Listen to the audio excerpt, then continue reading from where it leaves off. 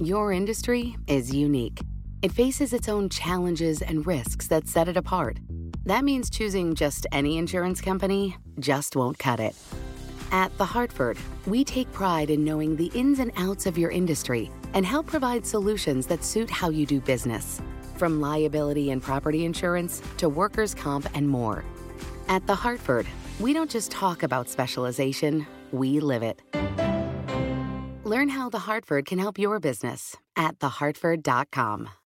Collaborate for a greener future at the Bloomberg Green Festival, a groundbreaking celebration of the thinkers, doers, and innovators leading the way. From design and culture to technology, science, and entertainment. Hear from inspirational speakers and immerse yourself in climate solutions. July 10th through 13th in Seattle. Title sponsor, Amazon. Official airline, Alaska Airlines. Get 20% off using promo code radio20 at bloomberglive.com/greenfestival. With the pandemic in full swing, the EPA is stopping work at toxic waste cleanup sites all over the country. Today on Parts Per Billion, we ask the question, what does that mean if a toxic waste cleanup site is your neighbor?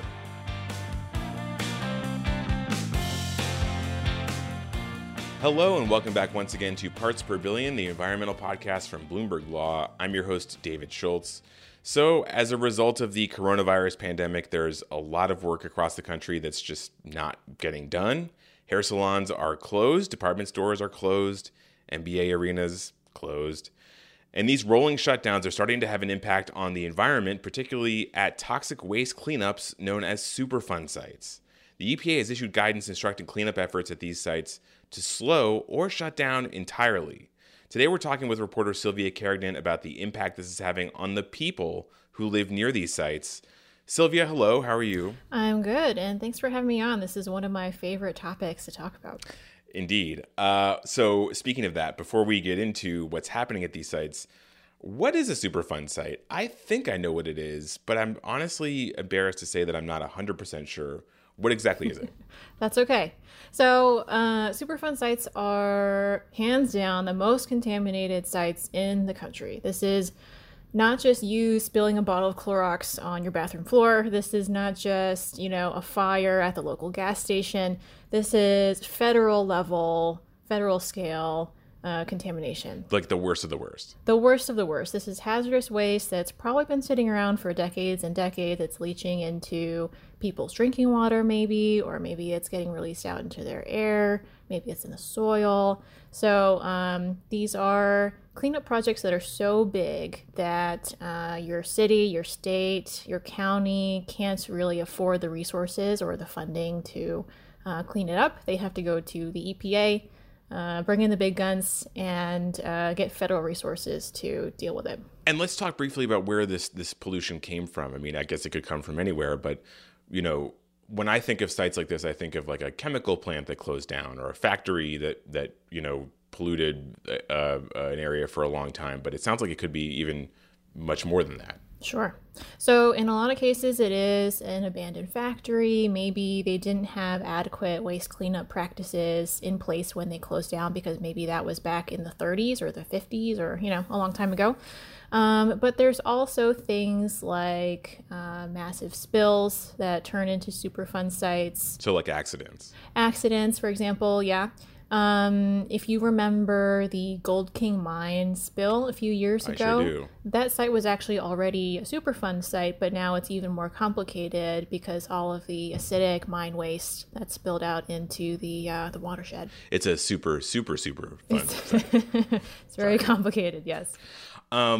It sounds like some of these sites are former commercial sites, but it could also be like a military site or like the government-owned land that could be a Superfund site, right? Sure. So there are lots of former government facilities like Air Force bases, for example, where maybe they used a lot of chemicals, maybe they used firefighting foam, maybe they brought in pesticides, There's all kinds of different things that the military has needed over the years. And depending on disposal practices at the time, maybe it was dealt with in an environmentally safe way or maybe not. And then really quickly, Why exactly is it called Superfund? Again, I really should know this, and I'm embarrassed to say that I don't. I wish people asked this question more because a lot of people don't know, and they're just like, why is it a fund? Honestly, I was pretending like I knew, but I It is literally a trust fund. Oh. So there is a big pot of money that the federal government has. This used to be filled by a tax on the petroleum and the chemical manufacturing industries, because the thought was these industries are more likely to pollute in the first place. And if you tax the polluters, then eventually that tax money revenue goes into the cleanup eventually. So through the early 1990s, that worked out. There was eventually $4 billion in the Superfund, but the tax expired, and by the early 2000s, we spent it all.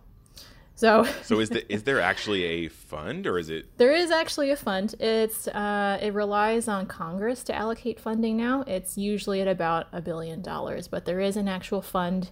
It's pretty super depending on who you ask. So that's where the name comes from. Got it. Okay. So let's talk about where these sites are, because that's actually sort of gets at the issue that we're really focusing on. You had previously reported that more than 2/3 of these sites are within a mile of federally subsidized or federally run public housing projects. That's a pretty stark number. What's going on here? Why does it seem like these sites are clustered around public housing projects? Or is it the reverse? Is it that the housing projects are clustered around Superfund sites? Well, it's different in every case. So when the federal government wants to build public housing, they're not looking for the most expensive land that they can find. Yeah. They're looking for something affordable.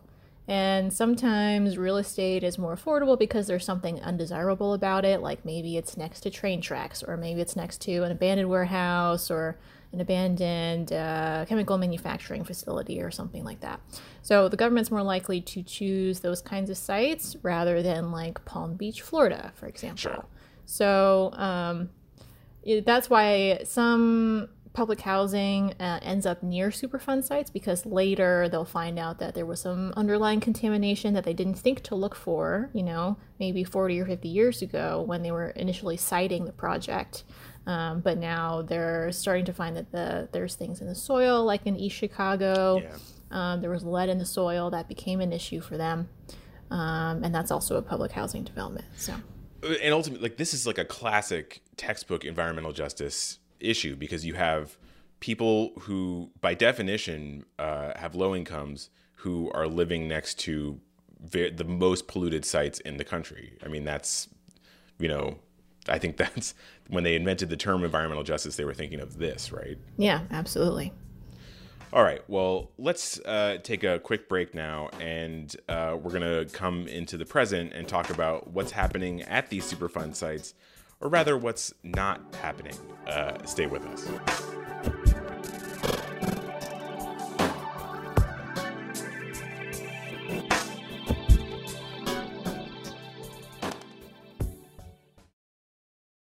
Your industry is unique. It faces its own challenges and risks that set it apart. That means choosing just any insurance company just won't cut it. You need a company with extensive experience in specialized insurance. At The Hartford, we take pride in knowing the ins and outs of your industry and helping provide coverage that suits your needs. The Hartford offers insurance solutions that help mid to large-sized businesses like yours effectively manage risk, from liability and property insurance to workers' comp and more. With extensive experience in underwriting, risk engineering services, and claims, The Hartford goes beyond the expected to deliver innovative, customizable solutions and service that your industry, that your business demands. At The Hartford, we don't just talk about specialization, we live it. Learn how The Hartford can help your business at thehartford.com.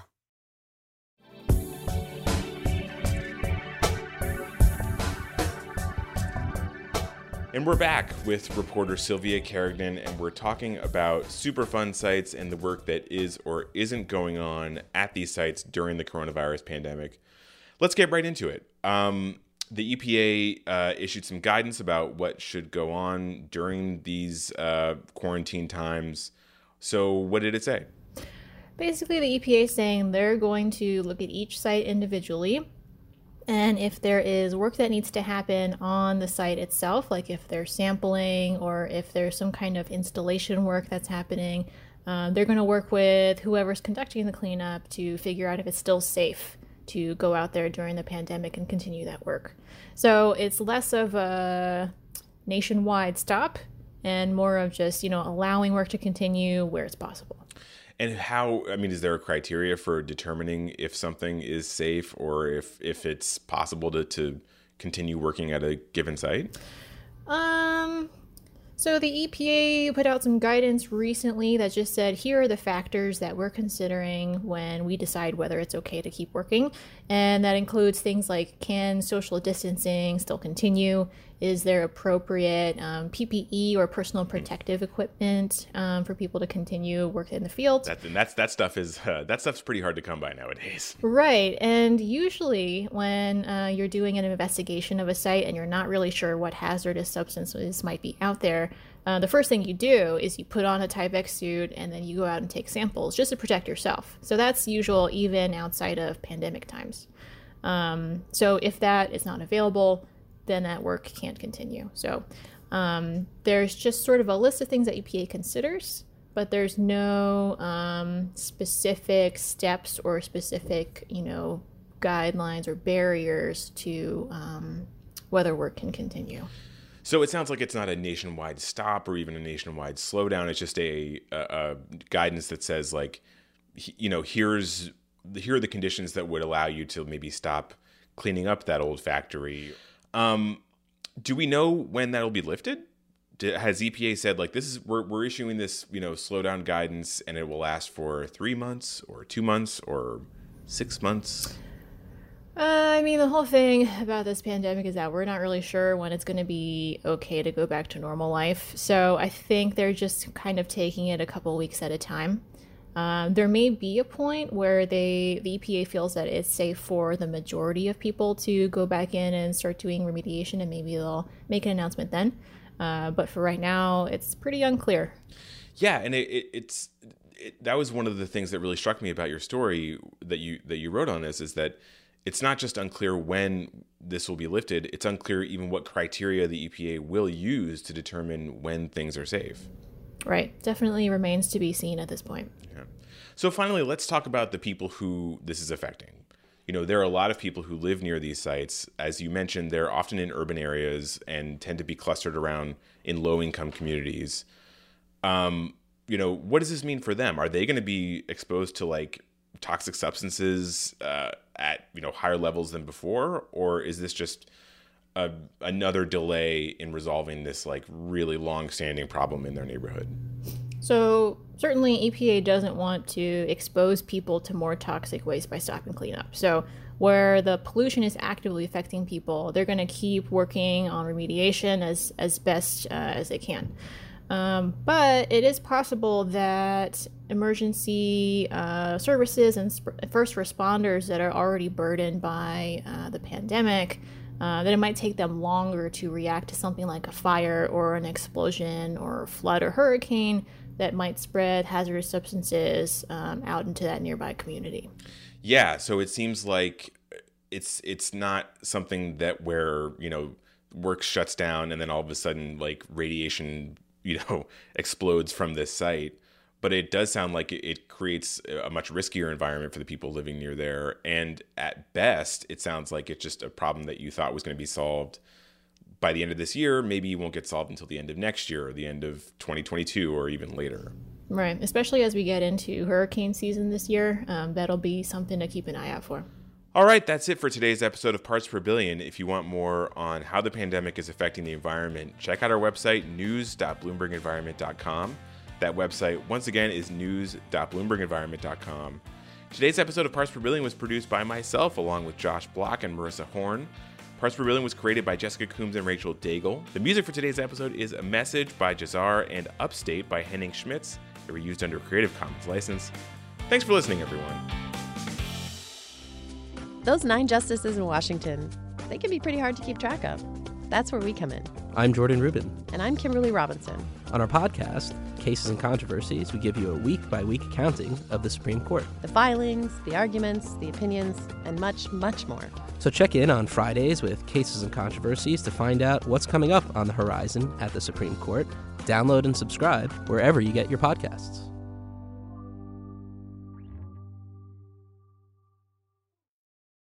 Your industry is unique. It faces its own challenges and risks that set it apart. That means choosing just any insurance company just won't cut it. At The Hartford, we take pride in knowing the ins and outs of your industry and help provide solutions that suit how you do business. From liability and property insurance to workers' comp and more. At The Hartford, we don't just talk about specialization, we live it. Learn how The Hartford can help your business at thehartford.com.